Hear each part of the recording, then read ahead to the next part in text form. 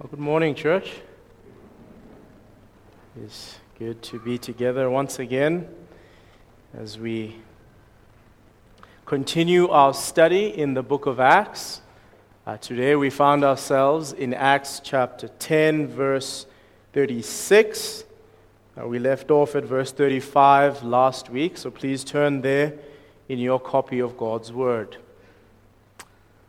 While you're turning there, let me remind you a little bit of the context that we're in, to just kind of, if anybody perhaps was not here, that they might get some context. We've been tracking with this book, and really we've been tracking so far is that the Lord Jesus left His apostles, gave them the Holy Spirit, and empowered them to be His witnesses from Jerusalem, he says, Judea, Samaria, and to the ends of the earth. And so for a long time, we saw this being fulfilled, this happening in Jerusalem, Judea, and Samaria. We saw the church growing. We saw an explosion of the gospel. For much of the 10 chapters of the book of Acts, they've been tracing the wonders of the gospel throughout those first three areas. And then something changed in chapter 9, and certainly in chapter 10. In chapter 9, we saw the salvation of Saul of Tarsus, who of course was the cause of the massive persecution that we saw earlier. And we saw the Lord conquering him, making him a part of the army, a part of the church that he was busy satanically trying to destroy. And then Peter, in chapter 10, receives this vision, which we've been with for the past number of weeks. This wonderful vision that Peter is not happy about because he's struggling to obey it, where there's food that comes down and the Lord tells him, kill and eat, Peter. And then Peter tells the Lord, no, I've never myself eaten anything that's common or unclean. And then the Lord corrects him, what God calls clean, do not call unclean. But all of that vision wasn't just about the food, as we saw last week. It landed on Peter's two realizations after the men come from Cornelius to bring Peter to Cornelius there at Caesarea, up a number of kilometers up from Joppa where Peter was at. And we saw last week that the cleanliness that God is talking about is that people from every nation who do what is acceptable to Him are acceptable to God regardless of what nation they're from. That was one of the revelations that Peter saw.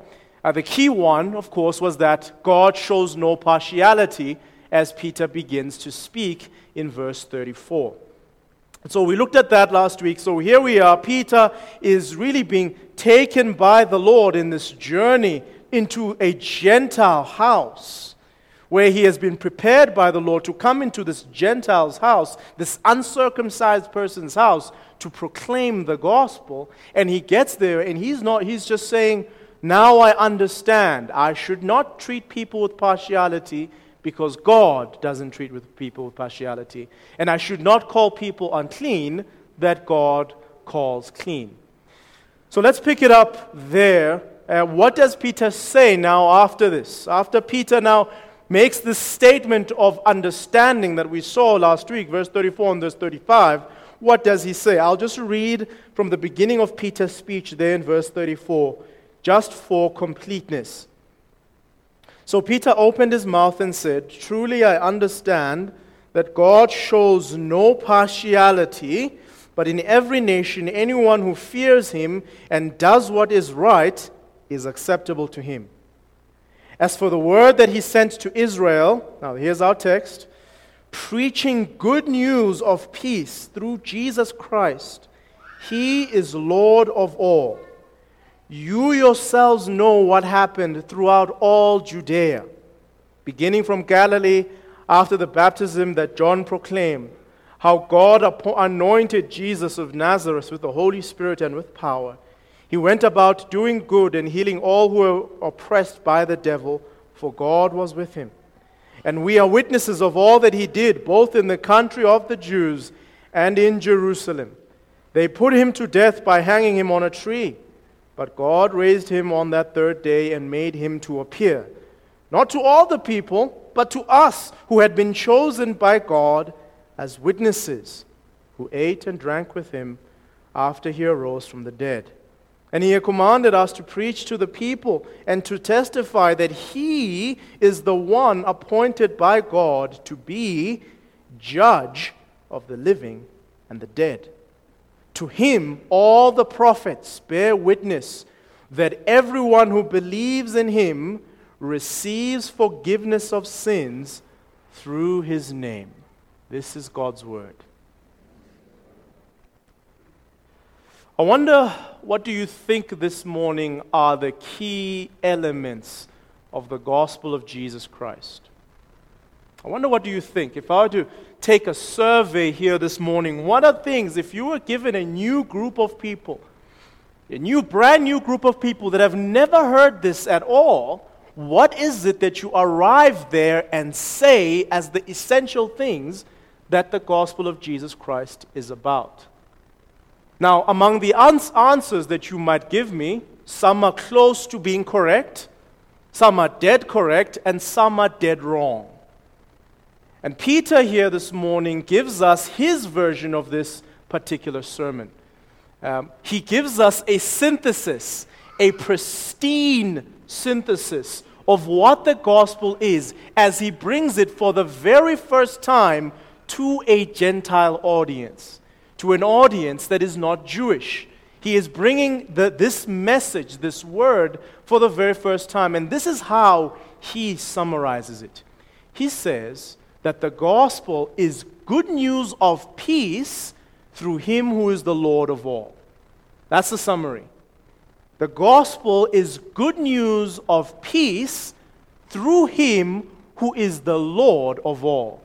And his entire gospel presentation, this entire section we've just read, has those two threads, beginning with his summary of what he's about to say there in verse 36. He gives the summary of what this news is, this message is, and then he goes on to outline and he emphasizes and hits on those 2 points repeatedly, that the gospel is good news of peace through the one who is the Lord of all.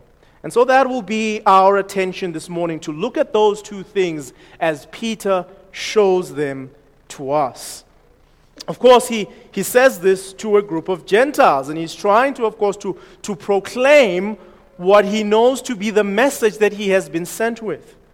He comes to a group of Gentiles and he tells them about peace. He finds a word that Jews, of course, would have used a lot, shalom. Of course, this is the Greek version of it, Irene. But it's also a word that you find throughout the New Testament. The whole if you do a search on the New Testament about the concept of peace, you find it throughout the New Testament. It is a controlling way of thinking by the biblical writers. And this is important to note, because peace is what everybody needs. Peace is the substance that everybody hungers for. The whole theory of war, everything, all the strife that happens is because we're all trying to create a utopia. The whole theory of all the economic theories that we are all fighting over are because we're all trying to create a utopia. Everybody wants peace, to live quiet, to not have to fight, different things. And we need this peace in different ways. We need the first peace we need is peace with God. And that is the key peace that is at the core of all of it. The challenge is that we are not at peace with God. We're not doing well with the maker of the universe. Things are not right between us and him, and we need that peace. The second aspect of peace is that we need peace with others, with people around us. There is a need, a crying out for a harmonious existence with the people, and not just the people, but the world around us, the way the world works, the economy, the land, everything. There is a desire to not have all these elements against us. There's a desire for peace. And the third one is that there is a desire for peace internally. Well, at least there should be. Should be a desire to be at peace with oneself, to not be in this strife with the flesh, fighting against sin, fighting against doing what you know you shouldn't be doing, but doing it anyway. There is this constant fight. And so what the message is in Peter's summary, that this is a message of peace that is found through the one who is the Lord of all. I say that this is Peter's thesis because you see it there in verse 36. Look at verse 36 with me as we begin our time in this text. It says, as for the word. Now, the word that's used word there could also be translated message.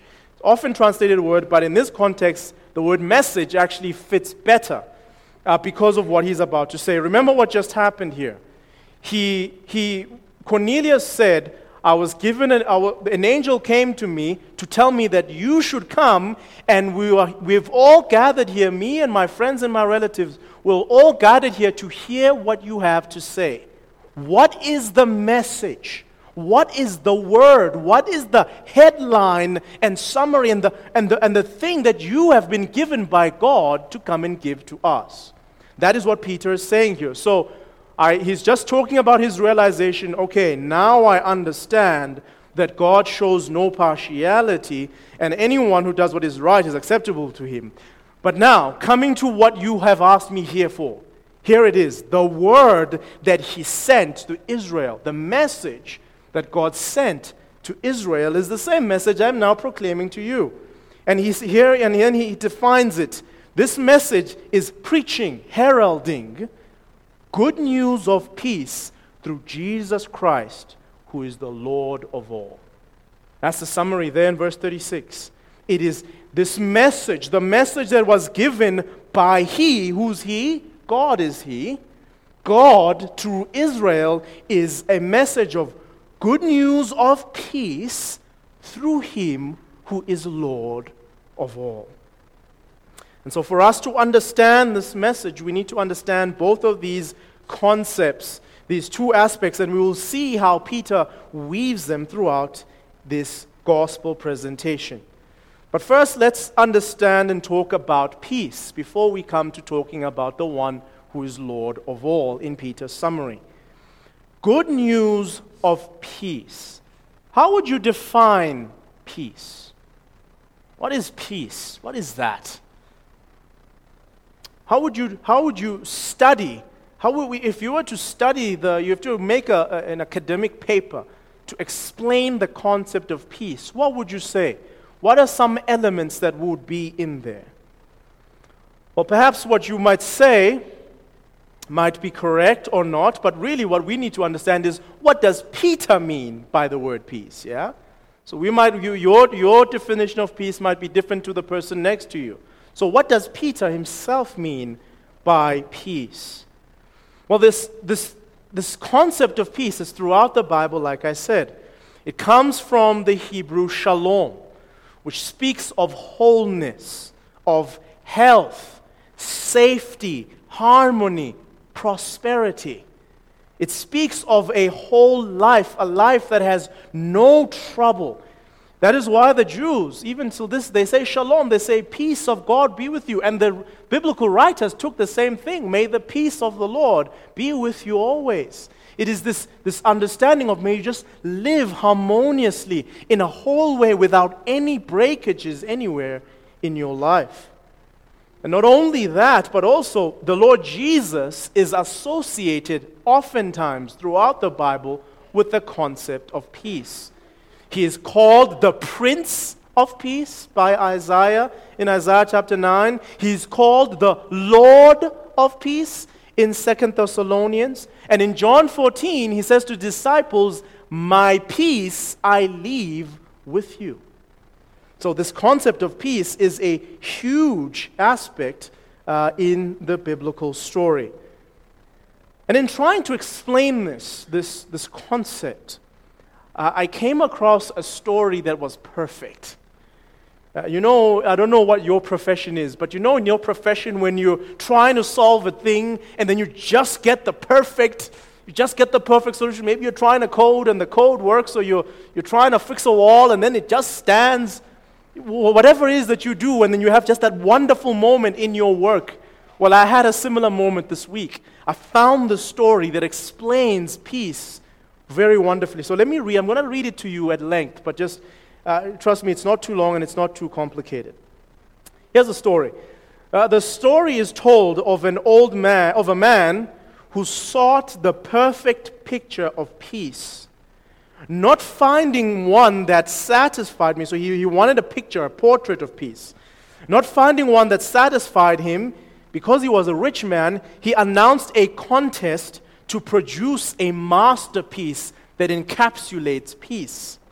Okay, the challenge stirred the imagination of artists everywhere, and paintings arrived from far and wide.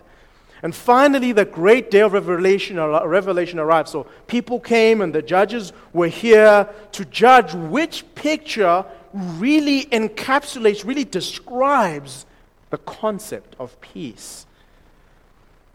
The judges uncovered one peaceful scene after another while the viewers clapped and cheered, and tensions grew, and only 2 pictures remained veiled. As a judge pulled the cover from one of the pictures, a hush fell over the crowd. A mirror-smooth lake reflected lacy green birches under the soft blush of the evening sky. Along the grassy shore, a flock of sheep grazed undisturbed. Can you picture it? Just a pristine by the lake, wonderful sight. There's a nice little moon there. It's wonderful. And the sheep are softly grazing undisturbed. And everybody says, this has to be the winner. This is the picture. The man with the vision then came and uncovered the second painting himself. And the crowd gasped in surprise. Could this picture be the one about peace? In this picture, there's a tumultuous waterfall cascading down a rocky precipice. And the crowd could almost feel its cold, penetrating spray. Stormy gray clouds threatened to explode with lightning, wind, and rain. And in the midst of the thundering noises and bitter chill, a spindly small tree clung to the rocks at the edge of the falls. One of its branches reached out in front of the torrential waters as if foolishly seeking to experience its full power. And a little bird had built its nest on the elbow of that one lone branch in the midst of this torrent. Content and undisturbed in her stormy surroundings, she rested on her eggs. With her eyes closed and her wings ready to cover her little ones, she manifested peace that transcends all earthly turmoil. See this picture? This picture is just there. This little spindling thing is like this. There's clouds, there's thunder, there's rain, and there's this little small nest, the peaceful bird with her eggs.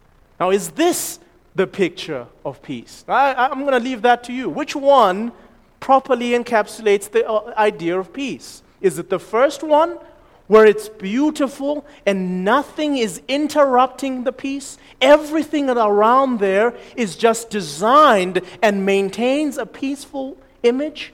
Or is it the picture of one who is in the midst of a storm but peaceful internally? The answer is both. Both. The reality is that humans desire, have a longing for, rightfully so, a peace that lasts in an environment that can sustain that peace. And the gospel promises that first picture peace.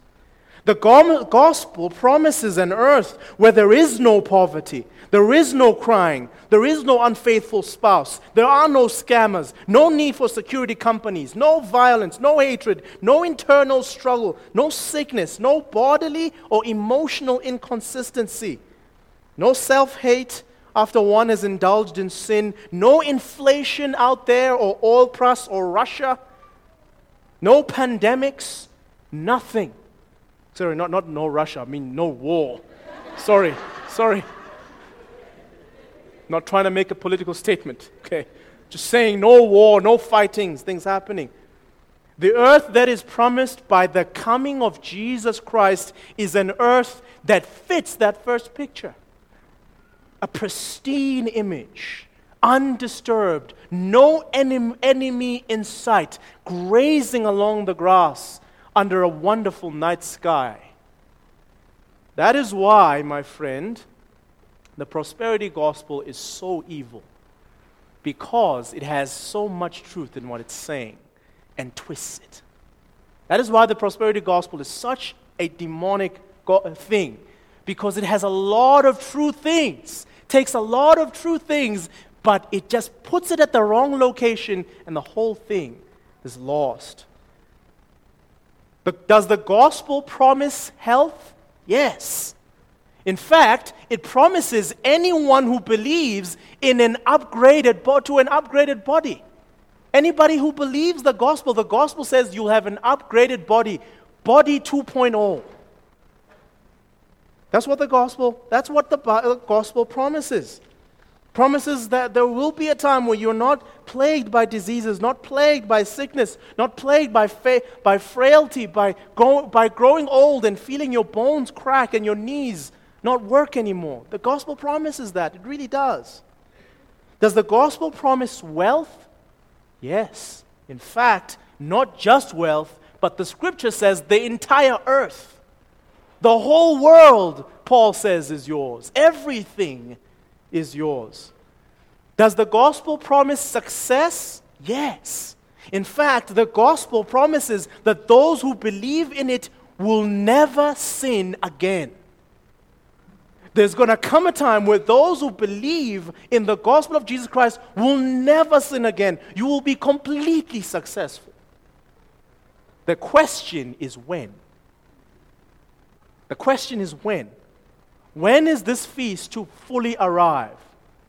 See, the first coming of the Lord of all announced the entrance of the kingdom of God at the same time as the old world is still alive.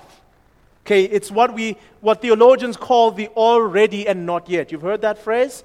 The already and not yet. The kingdom of God has arrived, but at the same time as the old kingdom, the one that is ruled by the God of this world, is still in operation. And it is not until this old kingdom is completely destroyed and completely done away with, and this enemy is done with, then we will see the fullness of what the gospel promises.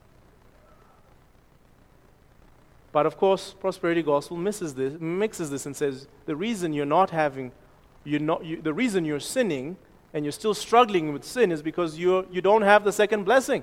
And when you have had the second blessing, well, you don't have true proper faith. And the reason that you're struggling with money and all these things is because you're not really trusting God in the way that you are. But that's missing the location. It's not up to us, it's up to the Lord of all. The Lord of all is the one who achieves this peace for us, and it is coming in its fullness. When Peter says this message is a message of peace, it is a message indeed of tranquility. And you, dear Christians, when you're dealing with your prosperity gospel friends, do not say that the gospel is not bringing a message of peace. The gospel is not a message of wholeness. It is. It's just a matter of when. He's talking about, when he says a message of peace, he's talking indeed of a revitalized earth when all sin and destruction that exists now is done. And I want to take you to Isaiah 65 if you want to see this peaceful picture. Hold your place in Acts 10 and let's go see. This is, I think, perhaps the best Old Testament imagery of this kingdom and the peace that this kingdom is talking about in its fullness. Isaiah 65 verse 17. For behold, I create new heavens and a new earth, and the former things shall not be remembered or come into mind. But be glad and rejoice forever in that which I create. For behold, I create Jerusalem to be a joy, and her people to be a gladness. I will rejoice in Jerusalem and be glad in my people. No more shall be heard in it the sound of weeping and the cry of distress. No more shall there be in it an infant who lives but a few days, or an old man who does not fill out his days. For the young man shall die 100 years old, and the sinner 100 years old shall be accursed. They shall build houses and inhabit them. They shall plant vineyards and eat their fruit. They shall not build and another inhabit. They shall not plant and another eat. For like the days of a tree shall be the days of my people be, and my chosen shall long enjoy the work of their hands. They shall not labor in vain, or bear children for destruction and calamity. For they shall be the offspring of the blessed of the Lord, and their descendants with them. Before they call, I will answer, and while they are yet speaking, I will hear. The wolf and the lamb shall graze together. The lion shall eat straw like the ox, and dust shall be the serpent's food. They shall not hurt or destroy in all my holy mountain, says the Lord. Are you getting this picture? Okay, remember, he's using poetic language. It's not saying that in that kingdom people will really be dying. He's using poetic language to explain this pristine time that is coming.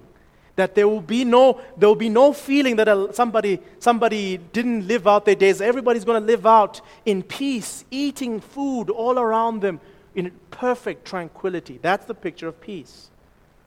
And this peace is also highlighted throughout the narrative that Peter speaks of back here in chapter 10.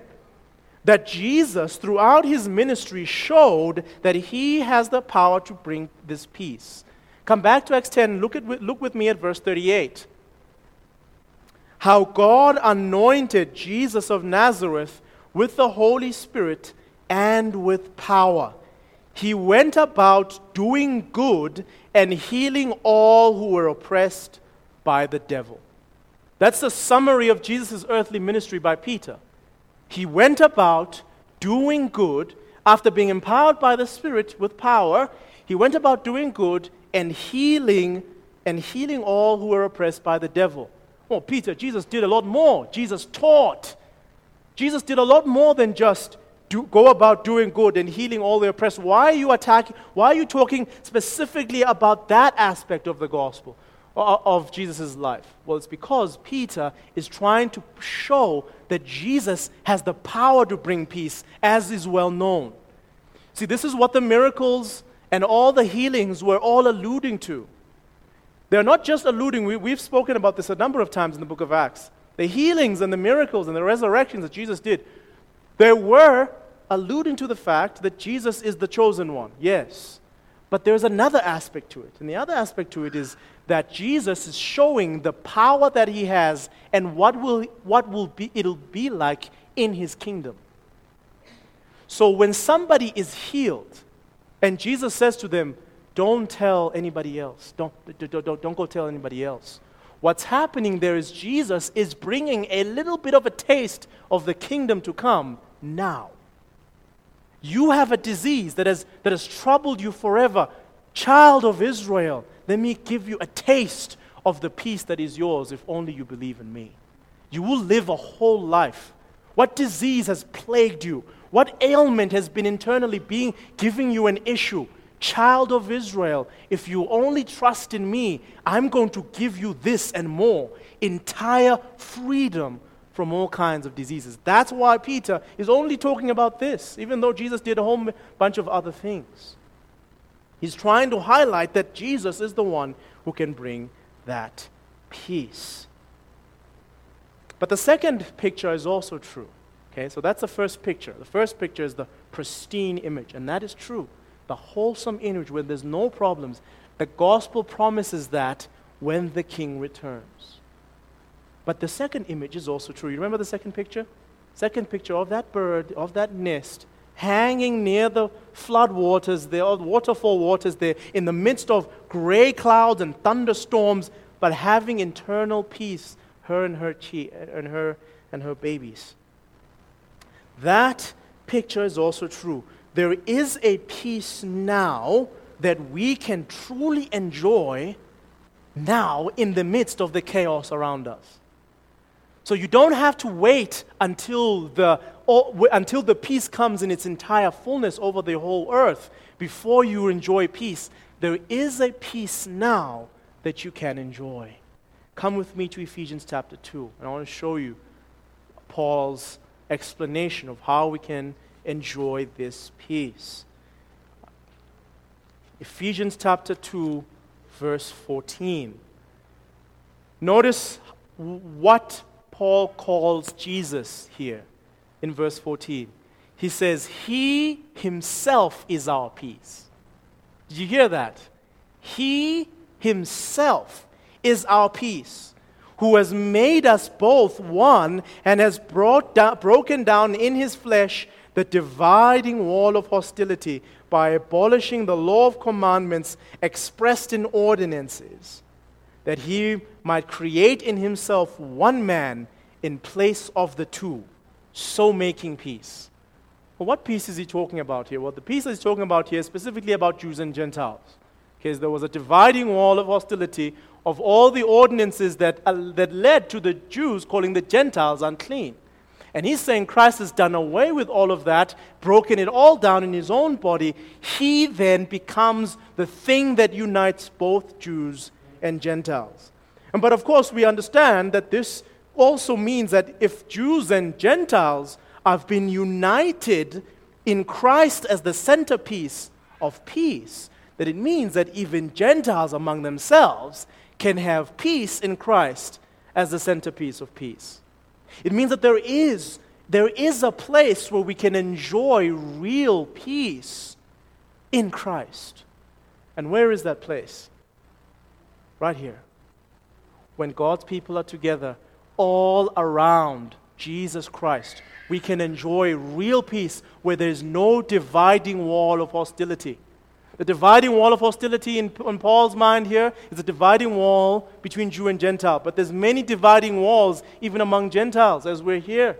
There's many dividing walls. There's language, there's culture, there's history, there's different classes, different economic brackets, there's male and female. There's all kinds of things that could become a dividing wall of hostility between us. But Paul says here, Jesus Christ Himself is our peace. And so we can enjoy real peace here among each other. And look at verse 16. And might reconcile us both to God in one body through the cross, thereby killing the hostility. What's the other peace that's there? It's peace with God. Peace with God. See, the reality is, dear friends, is that if you're here and you're not in the Lord Jesus Christ, hear me clearly, you do not have peace with God. If you're here, you're hearing my voice, and you are not in the one who is the peace, if you're not in the one whose body created peace with God, you have no reason to believe that there's any friendship between you and God. There's no friendship. Based on what? What do you and God have in common? God is holy, you have sin. God loves righteousness. While sometimes you might say you hate your sin, you often go back to it, showing that you truly love it in your body. What do you and God have in common?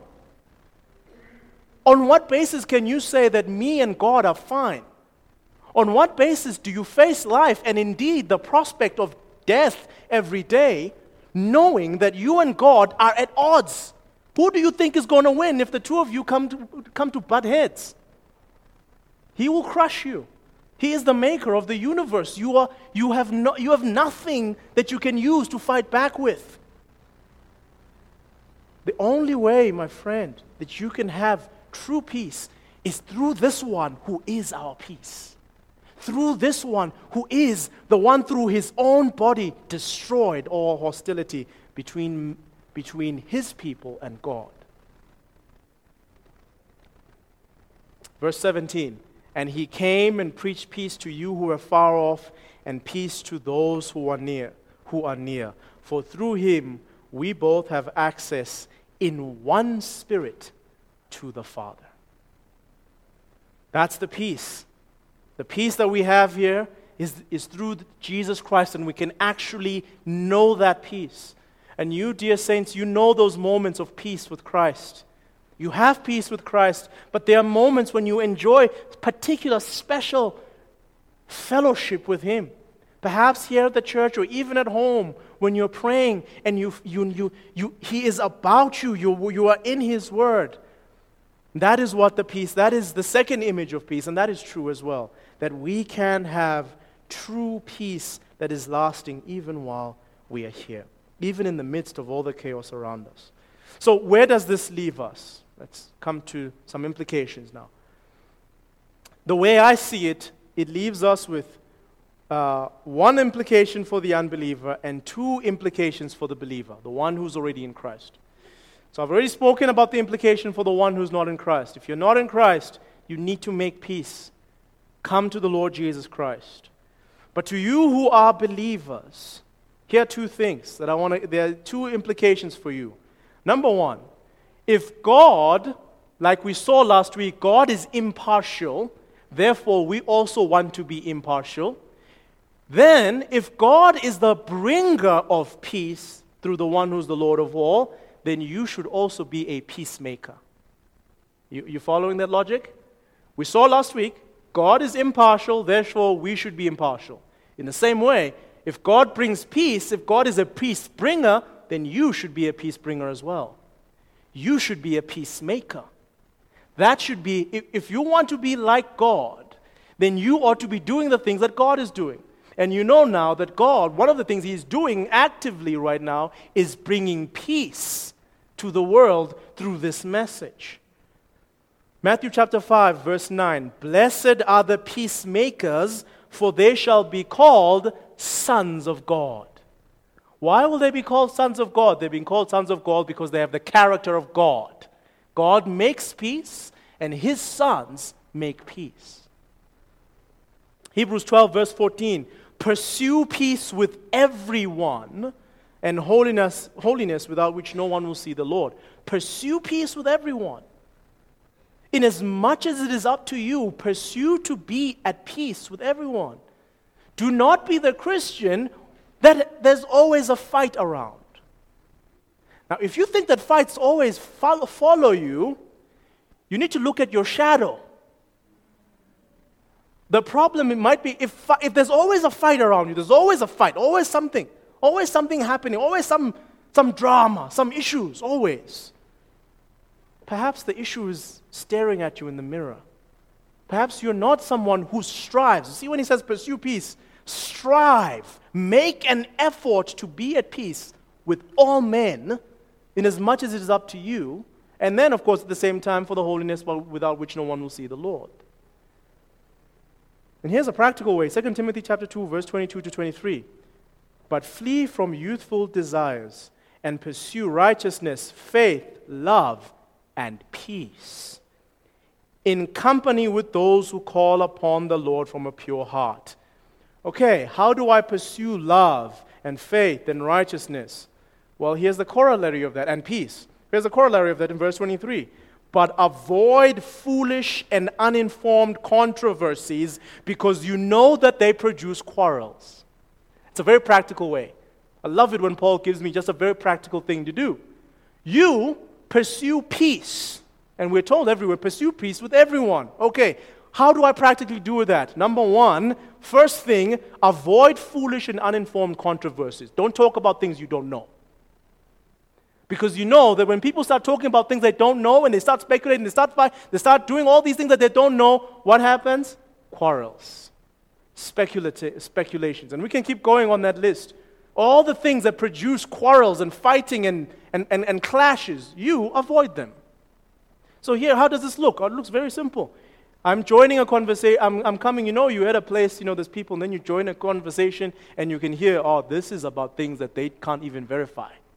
They don't even know this. They're just talking about foolish, just controversies and speculations and they're just angry. Okay, this is what you do. Step back and go join another conversation.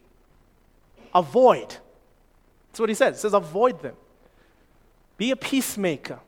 Be a person who's known as a Christian in your circles among your people as the one who brings people together, not divides them apart. You're the one who's willing, like God, to bring a taste of heaven on earth, where people can go home and it's serene. Not that people find out, wait, who's at this party? This person is? No thanks, I'm not coming. Because if I go there, there's going to be a fight.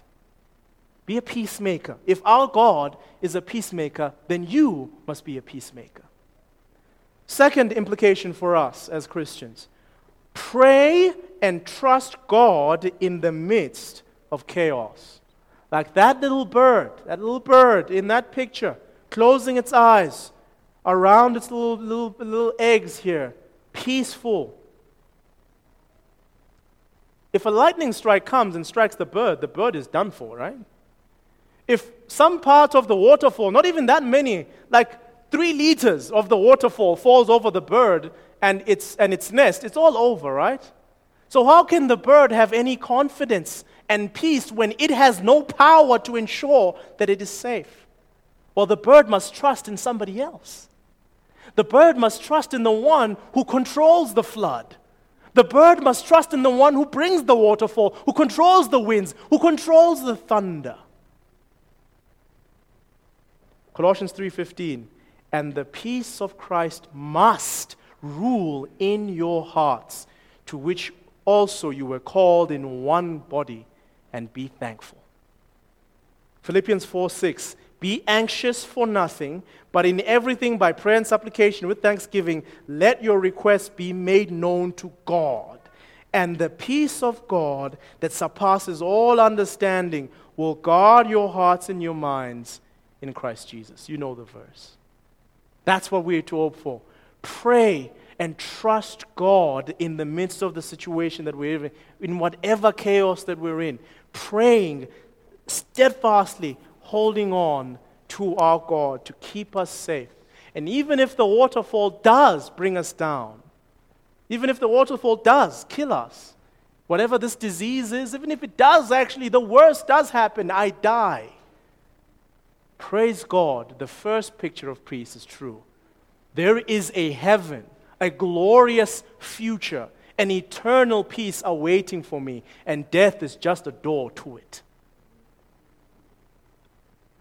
That's the first aspect. This is a message of peace through the Lord of all.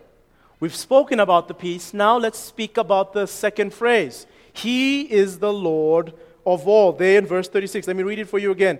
As for the message he sent to Israel, preaching good news of peace through Jesus Christ, he is the Lord of all. What does Lord of all mean? What does that mean? And specifically, what does Peter have in mind when he says Lord of all? Well, interestingly enough, the rest of it, most of what he says now is in service to this particular point. Who is Jesus? And what does it mean that he is Lord of all? And here's a summary of it. The Lord of all alludes to the reality that he is God's chosen ruler over all the earth. That's what it's talking about.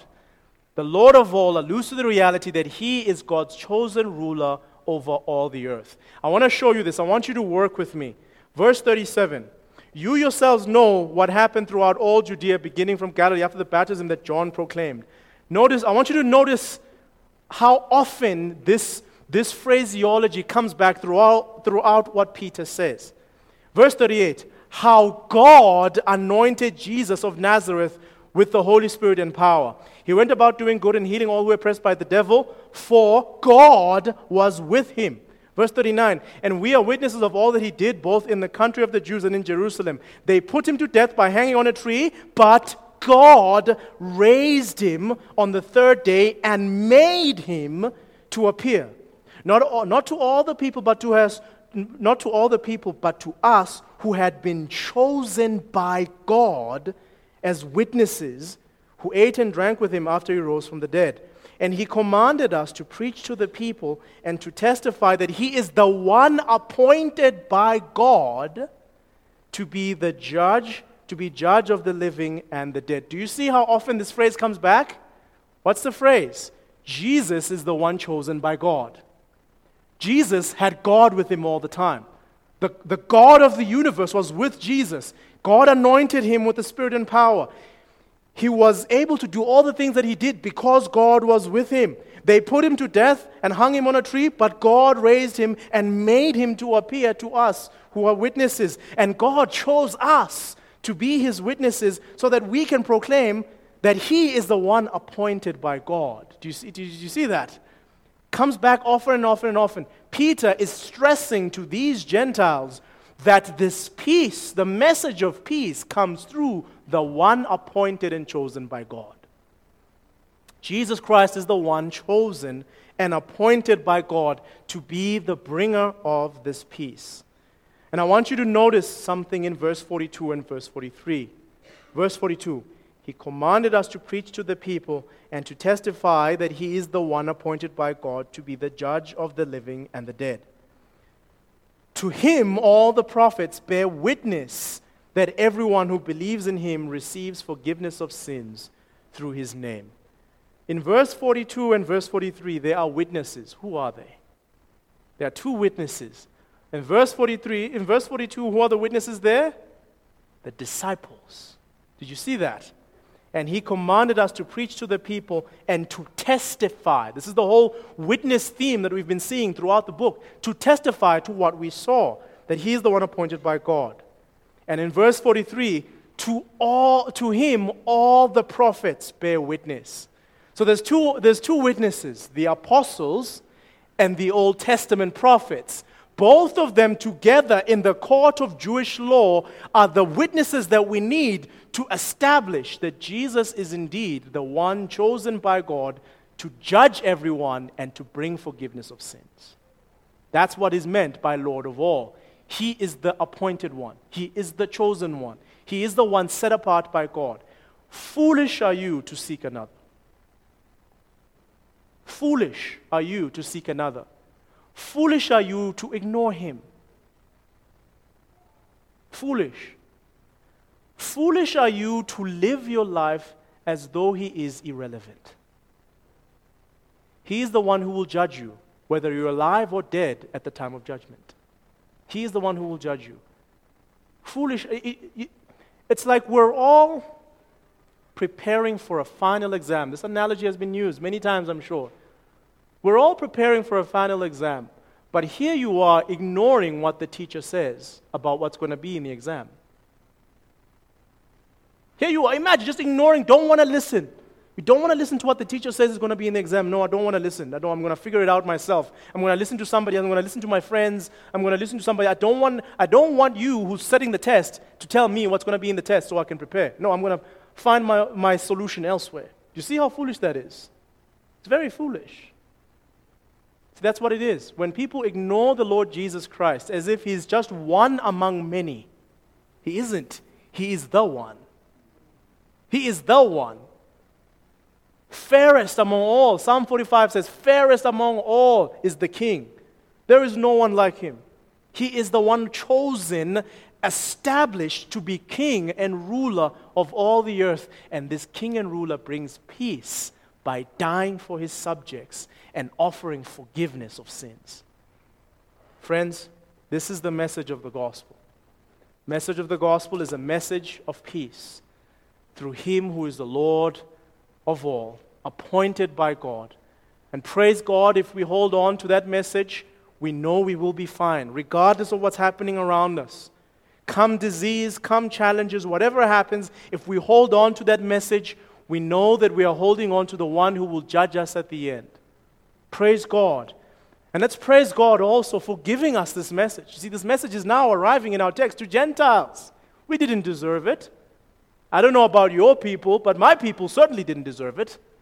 We didn't deserve this grace. We didn't deserve to be told of the one who can make us right with God, such that no sin, not even one, shall be... I won't have to account for even one. Not one. Okay, forget the thousands and the millions. Just, I won't account for any one sin that I've committed if I believe and trust in this man. Yes is the answer. We don't deserve that. We need to praise God for this wonderful message of peace that He has given to us while we did not deserve it. Amen. Let's pray.